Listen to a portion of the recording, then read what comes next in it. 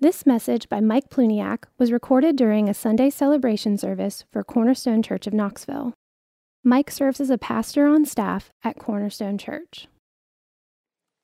Acts chapter 12. To introduce our text today, I want to take us back several years before the book of Acts to the time when Jesus was with his disciples. There's one moment when he was with his disciples where James and John, two brothers, came to Jesus asking him to give them something. And Jesus asked what they wanted. "We want to be with you," they said, "to sit on your right and your left in your glory." They wanted to reign with Jesus. They wanted to be the two beside him when he reigned on his throne. It was quite the bold request, kind of undermined the other disciples. It showed that they misunderstood Jesus' mission. So Jesus said to them, "You don't know what you're asking. Are you able to drink the cup that I drink, or be baptized with the baptism I am baptized?" To which they said, "We are able. We can do this." Again, they didn't understand. Jesus was talking about his suffering. He was talking about his death. And so he told them, "The cup that I drink, you will drink, and the baptism with which I am baptized, you will be baptized," meaning you will suffer like I am going to suffer. He said this many times to his disciples. "If they persecuted me, they will persecute you." John 15. "Behold, I'm sending you as sheep in the midst of wolves. They will deliver you over to courts and flog you and drag you before kings for my sake." Matthew 10. "Blessed are you when others revile you and persecute you on my account. Rejoice and be glad." Matthew 5. These are not the promises we'd like to pull out of our promise box each day. But in our text today, in Acts chapter 12, we see the fulfillment of these promises to one of the brothers, James. And we see another disciple, Peter, staring death in the face. And we also get to see how the church responds to this. They pray. Look at Acts chapter 12, verse 1. "About that time, Herod the king laid violent hands on some who belonged to the church. He killed James, the brother of John, with the sword. And when he saw that it pleased the Jews, he proceeded to arrest Peter also. This was during the days of unleavened bread. And when he had seized him, he put him in prison, delivering him over to 4 squads of soldiers to guard him, intending after the Passover to bring him out to the people. So Peter was kept in prison, but earnest prayer for him was made to God by the church. Now when Herod was about to bring him out on that very night, Peter was sleeping between 2 soldiers, bound with 2 chains, and sentries before the door were guarding the prison. And behold, an angel of the Lord stood next to him, and a light shone in the cell. He struck Peter on the side and woke him, saying, "Get up quickly." And the chains fell off his hands. And the angel said to him, "Dress yourself and put on your sandals." And he did so.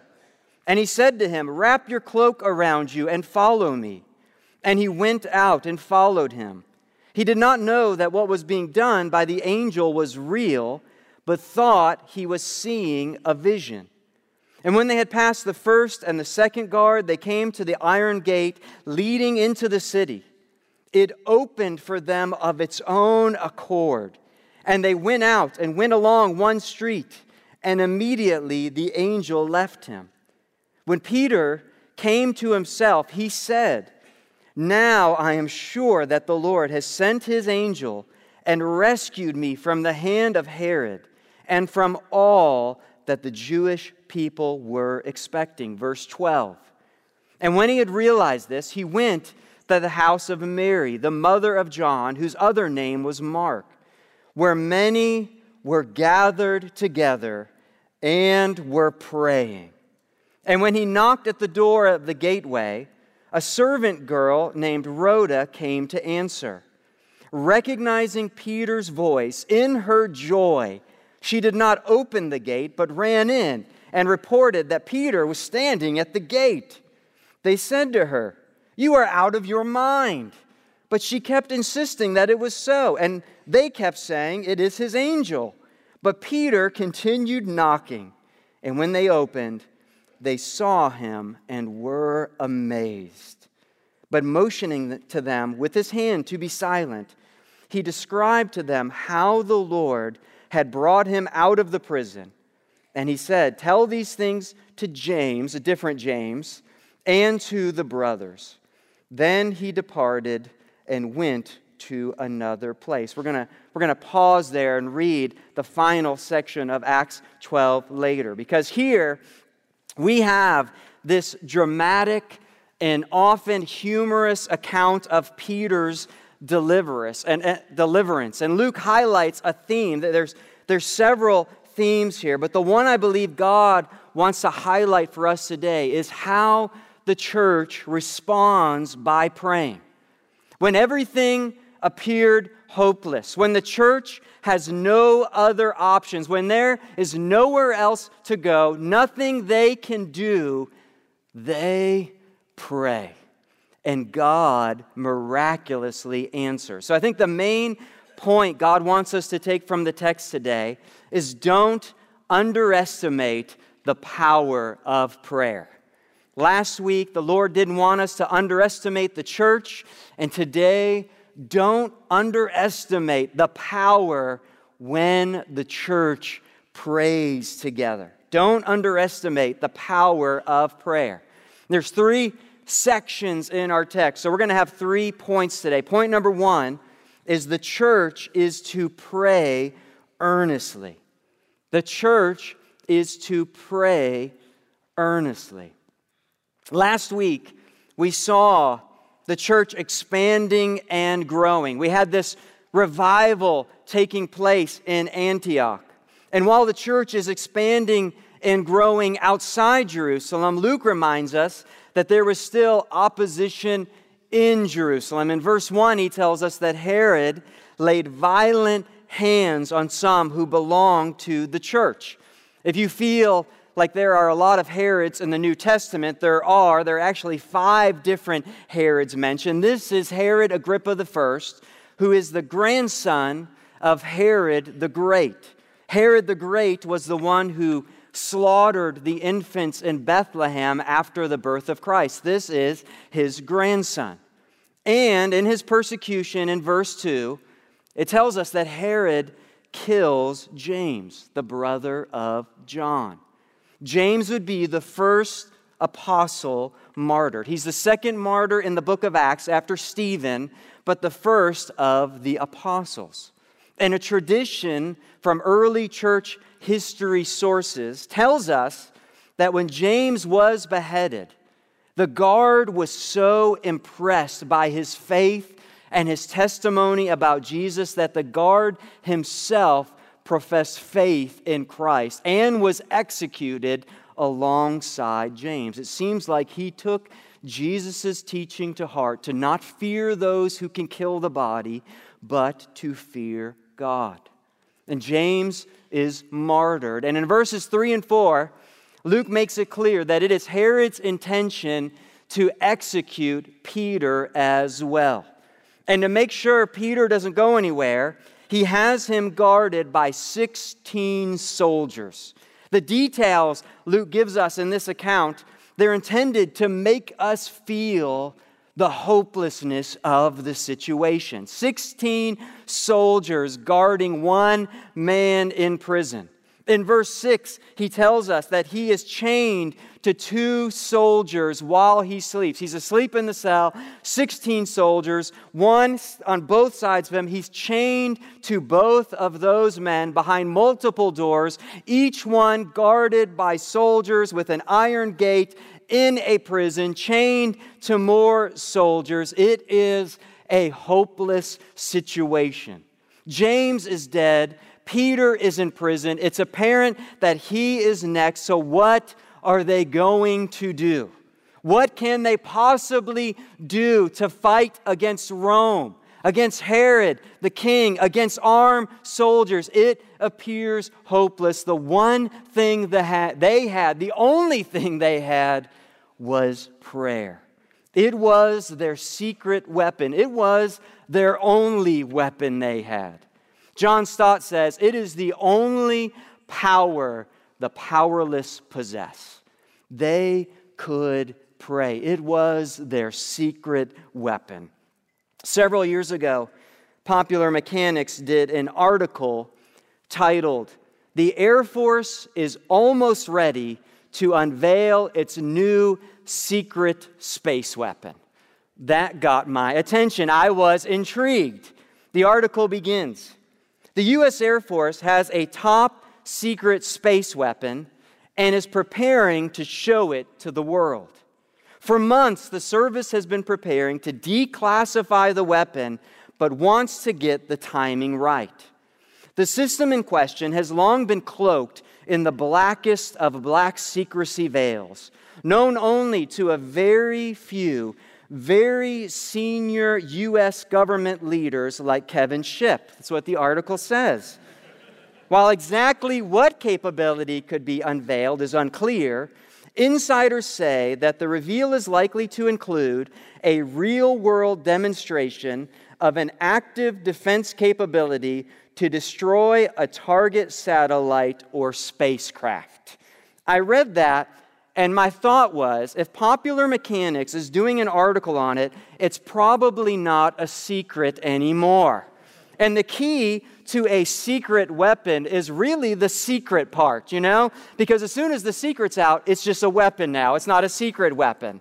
And it sounded like, I read the article, like they want other countries to know we have a weapon and we're not afraid to use it. We have a weapon. Let's not keep it a secret anymore. Let's go public with it. Let the enemy know what we got.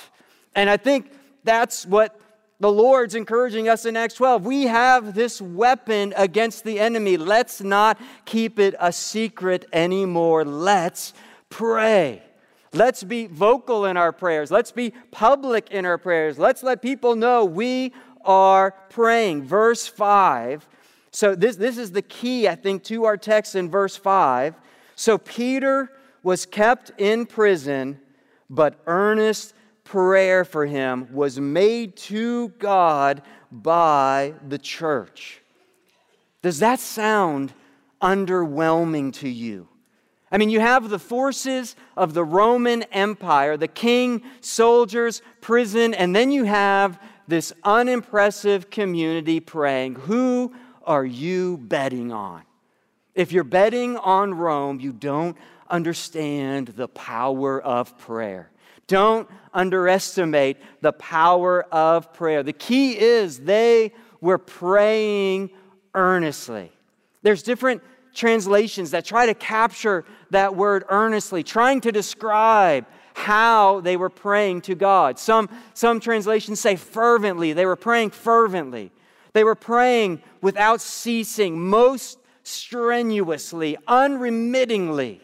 They were praying with all of their heart. It's communicating. There was an intensity. There was a perseverance to their prayers. They weren't just going through the motions. This was not a formality. This was not casual. There is desperation here in their prayers. Another time the same word is used is when it's speaking of Jesus praying in the Garden of Gethsemane. He is praying earnestly, and his sweat becomes like drops of blood. That's describing how they prayed. Do you feel weak? Do you feel like the odds are against you? Do you feel helpless? Do you feel powerless? Then you should pray. Prayer is the only appropriate response for many of our circumstances, and yet sadly, it isn't always the way we respond. I think the Lord wants us to pray, and to pray as a church together. It's important in our text to see they did this together. I'm sure they were praying in private, but the context and the emphasis here is they did this together. Prayer was by the church. It wasn't just by the apostles or the elders. It was by the church. They were praying together, and this is a central aspect of the New Testament church. We see this throughout the book of Acts. It was a core aspect of their meeting together. It was one of the main things they did together in Acts chapter 2. And they devoted themselves to the apostles' teaching and the fellowship, to the breaking of bread and the prayers. They devoted themselves to this. In verse 12 in our text, many were gathered together and were praying. This is in the middle of the night. Peter's in prison. He's asleep. It's the middle of the night, and we find them praying together. Throughout history, so many revivals and spiritual awakenings began with God's people praying earnestly. One notable one was in New York City in the 1850s. It was a time of economic depression. There was heightened unemployment. The church had also been in decline for decades. And one man, Jeremiah Lamphere, from the Dutch Reformed Church, began a prayer meeting. It was Wednesdays at lunchtime, 12 to 1, 1 hour once a week. And he printed this little flyer, and this is what it said. How often shall we pray? As often as the language of prayer is in my heart, as often as I see my need of help, as often as I feel the power of temptation, as often as I am made sensible of any spiritual declension or feel the aggression of a worldly spirit. In prayer, we leave the business of time for that of eternity. A day prayer meeting is held every Wednesday from 12 to 1 o'clock in the rear of the North Dutch Church. Pretty simple, unimpressive flyer, I would say. He went the first Sunday at noon, and he waited. And he waited. And he waited. 10 minutes, 15 minutes, 20 minutes, 25 minutes. Nobody came to his prayer meeting. I think he needed a graphic designer's help to get people there. Finally, at 12:30, he heard footsteps, and 6 people ended up coming the first week.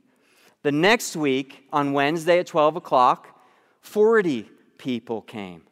They quickly decided to make it a daily lunchtime prayer meeting. And within 6 months, 10,000 people were gathering daily to pray for New York City. And within 2 years, 1 million converts were added to American churches because of this prayer meeting. Don't underestimate the power of prayer. I think the text is motivating us. It's calling us, church, pray together. Don't underestimate the power of prayer. And it motivates us because, point number 2, we see an unbelievable answer to prayer. An unbelievable answer to prayer. And I say in my point, unbelievable, because they literally did not believe God answered their prayers in our text. They did not believe it came true. In verse 6, it's the night before his execution, so the next day, Peter is going to be executed. The church, the middle of the night, praying together. And in verse 7, an angel of the Lord stood next to Peter. A light shone in his cell. This scene is an angelic being entering into the prison cell and miraculously and supernaturally delivering Peter from imprisonment. And yet, as I read this scene in our text, it sounds exactly like what happens every morning as I try to get my kids up for school. I mean, it's so matter of fact. This is miraculous. It was odd. I read it. I thought, this is so matter of fact. Peter is fast asleep. He's so sound asleep that the angel has to literally hit him to wake him up from his sleep. Verse 7, he hits him upside the head. He tells them, get up quickly, check. That's what I do every morning with my kids. He tells them, get your clothes on. Don't forget your shoes. Check. Happens every day. Put a jacket on. Follow me. It's just step by step guiding him. Get up. Put your jacket on. Put your shoes on. Come this way. Get up. So matter of fact. And the reason is he's leading Peter through every detail because Peter doesn't think it's real. It wasn't until they get outside the gate in verse 11 where it says, Peter came to himself. He thought this was a vision. He thought it was like the sheet coming down from heaven. He thought he was just seeing this, but God was delivering him. And in verse 12, when Peter comes to his senses, he goes to the house of Mary. Mary is the mother of Mark, who wrote the Gospel of Mark. She's also related to Barnabas, which is she's probably his sister. It just made me think, this family is amazing. I mean, Barnabas is generous, and he sees grace everywhere. We see him earlier in Acts giving to the church. We see him taking Saul to the apostles. We see him in Antioch bringing Paul to pastor that church. I mean, Mary is evidently a very prosperous woman. She's generous. She's using her house to host the church for an all-night prayer meeting. And her son writes one of the Gospels. That's pretty impressive, I think. This is an impressive family. And in verses 13 through 16, as the church is gathered at her house, we have this whole comedic scene with Rhoda. And I imagine the early church laughing as they recounted this story. I just imagine Luke hearing the story and said, I've got to write this down so people hear this story. This is how ridiculous it is. I mean, just think about this. They're gathered in the middle of the night praying for Peter. He is about to be executed. And I'm not sure what they prayed, but I just assume something like, Father, we pray for Peter. Rescue him. Deliver him. Help him. Lord, save his life. And there's a knock at the door. Father, please help Peter. Do something. Miraculously send an angel to rescue him. A knock at the door. Who is interrupting our prayers? Somebody get the door. So Rhoda, the servant, always enshrined in history in Acts 12, goes to the door. Who is it? It's me. It's Peter. An angel rescued me from prison. She gets so excited that she forgets to even open the door and runs in and tells them Peter is at the door. And listen, they are so full of faith and confident in God answering their prayers that their response is, you are out of your mind. You're crazy. You've lost your mind, Rhoda. Like, you're gone crazy. Something's happened to you. You need to go to sleep, And she insists, seriously, it's him. I even recognize his voice. And they continue arguing with her. Well, it must be his angel then. I mean, the faith demonstrated here is a little underwhelming when you read the text. It seems more likely to them that Peter would be dead and would come back as an angel than for God to answer their prayers and rescue him. And they're arguing back and forth. You're crazy. No, it's him. No, so it must be his angel. No, I really, it's Peter. He's at the door. No, it can't possibly be Peter. The whole time, Peter just keeps knocking at the door. And I thought somebody needs to stand up and say, listen, guys, I have a solution to your argument. Open the door. He's knocking at the door. Someone is at the door. Can we solve this argument just by opening it, you know? Hey, Siri, who's at the door? Let's solve this riddle here. And I love that Luke includes these details. Honestly, it encourages my soul to read this account because I realize they're not so different from us. And it shows their humanity. We can elevate these biblical figures to a place where they are supernatural men and women, superheroes of the faith. And you read Acts 12 and you realize they get confused, they call each other names, they call each other crazy, they argue, they ignore the person knocking at the door. I mean, this is a description of our Thanksgiving gatherings in Acts chapter 12. If your family is slightly crazy, let Acts 12 bring you hope today. You are not alone, okay? The early church was slightly crazy as well.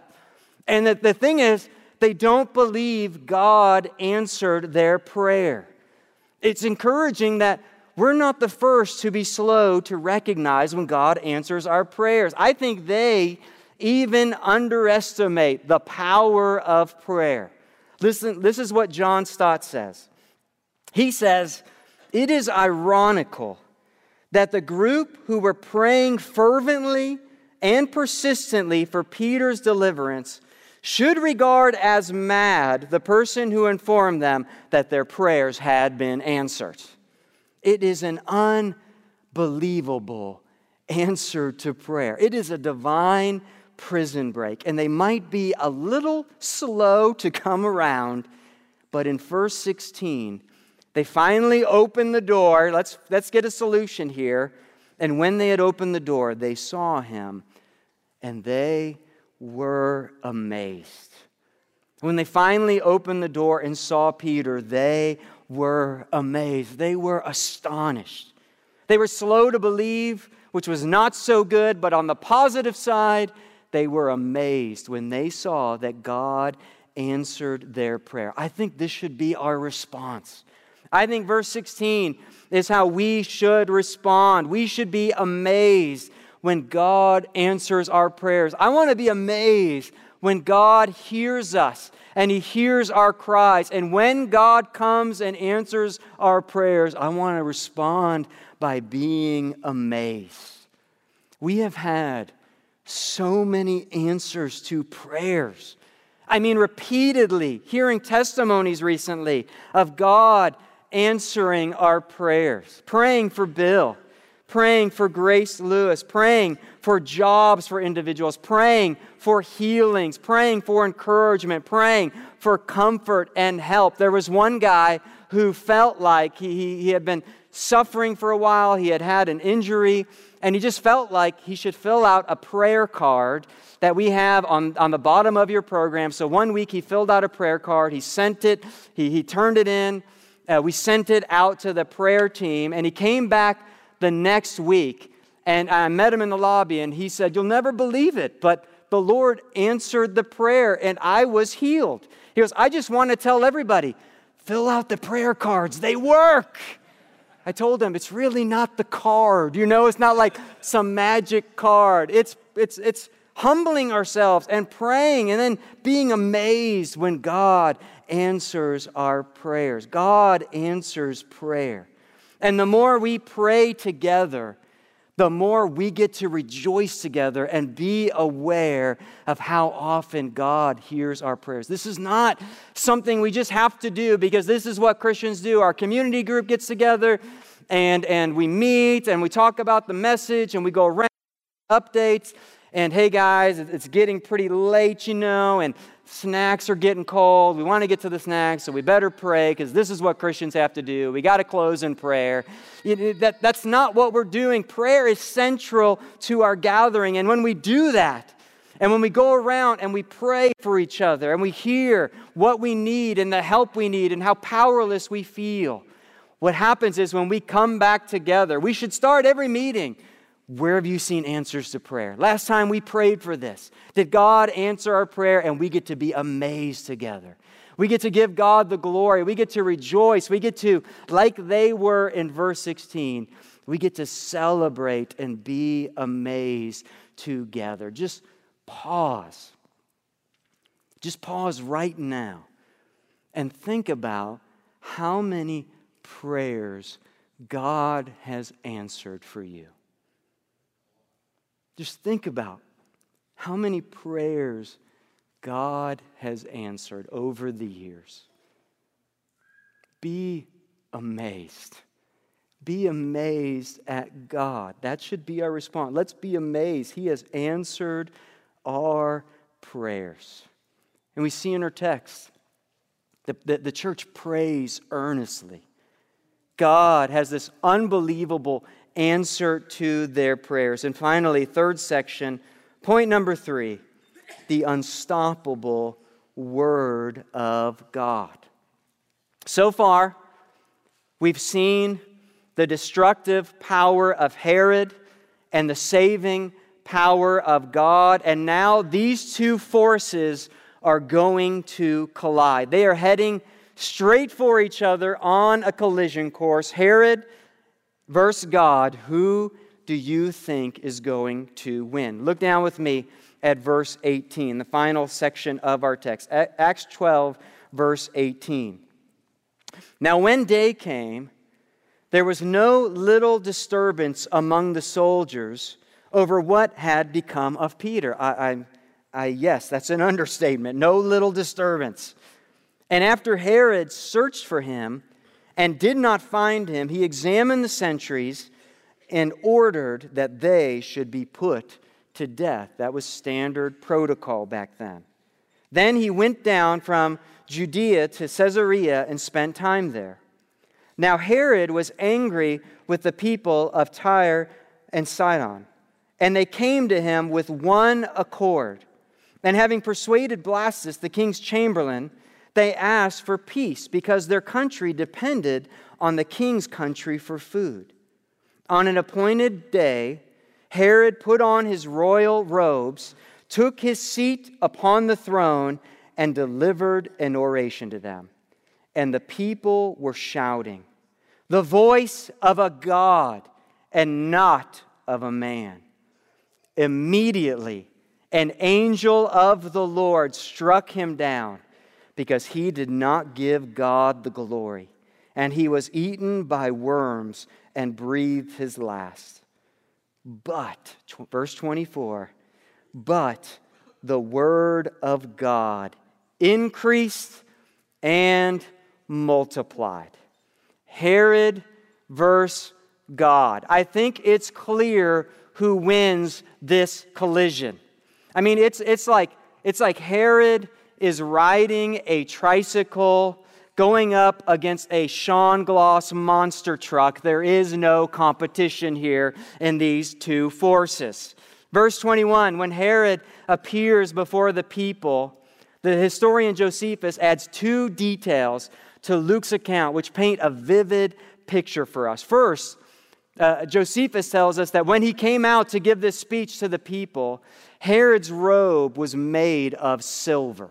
So when he came out and the sun hit him, he was reflecting the sun. They said he looked like an angel. He looked divine like a god. And the people began to praise him like a god. And then second thing that Josephus tells us is the king did not rebuke them or reject their flattery. He received their praise. And God will not share his glory with another. And though he may have looked like an angel, he was merely a man, and a proud man, and an actual angel struck him down. And we learn angels can be sent to rescue, or angels can be sent to bring God's judgment. And so it has been for all those who oppose God and the gospel. The church has always faced opposition. Always. And whoever has opposed the Word of God has come to an end, and yet the Word of God remains. Listen, this is what John Stott says. The chapter opens with James dead, Peter in prison, and Herod triumphing. It closes with Herod dead, Peter free, and the Word of God triumphing. This is the point here. God's Word will always win in this battle. And we have this summary statement from Luke, from this whole account in verse 24. Look at verse 24. This is kind of his summary of the whole situation. But the Word of God increased and multiplied. It is a complete reversal of the church's situation. It begins with Herod on a rampage and the church in hiding, and by the end, Herod himself is struck down, and now the Word of God is on a rampage. Voltaire, we'll close with this. Voltaire, the famous 18th century French philosopher, he had once written and predicted that because of the Enlightenment, because of his writing, that the church would be destroyed, that the people would not need the church anymore, and that people within 50 years would forget who Jesus even is. And he wrote this from his house. And I can tell you this, 50 years later, Voltaire was no more. He was dead. And the house that he used to write that prediction was bought by the Geneva Bible Society. And they used his house to print thousands upon thousands of Bibles, God's Word. And so you will find this to be true over and over and over throughout church history. It's why I love studying church history. I promise you, no matter how dark, no matter who rampages against God's Word today, God's Word will be triumphant. And so how do we respond? Let's have confidence in God's Word. Let's have confidence that His church and His mission will go forth. And when things are dark, when things seem hopeless, when we feel powerless, when we're not sure how the Word of God is going to triumph against culture and against those who oppose it, Acts 12 would tell us, let's pray. Don't underestimate the power of prayer. Let's pray. Father, thank you this morning for your word. Thanks for encouragement from your word, that we can trust in you today, that we can put our hope in you, that you will be successful in your mission. And I pray for everybody here this morning, I pray that they would leave this morning with their faith built and a confidence in your word, a confidence that when they pray to you, God, you hear them and you will answer their prayers. So fill us with faith today. Fill us with hope. Give us faith for our family members. Give us faith for those who don't know you. Give us faith for those we've been praying for and asking you to save them, Lord. I pray that we would have encouragement this morning not to give up, but to persevere in our prayers and to have confidence in your mission and your word. We pray in Jesus' name. Amen. You've been listening to a message given by Mike Plewniak during a Sunday celebration service at Cornerstone Church of Knoxville. To find out more about Cornerstone Church of Knoxville, visit us at www.cornerstonechurchofknoxville.com or call our church office at 865-694-4356. We'd love to have you join us in our mission to treasure, grow in, and proclaim the gospel of Jesus Christ.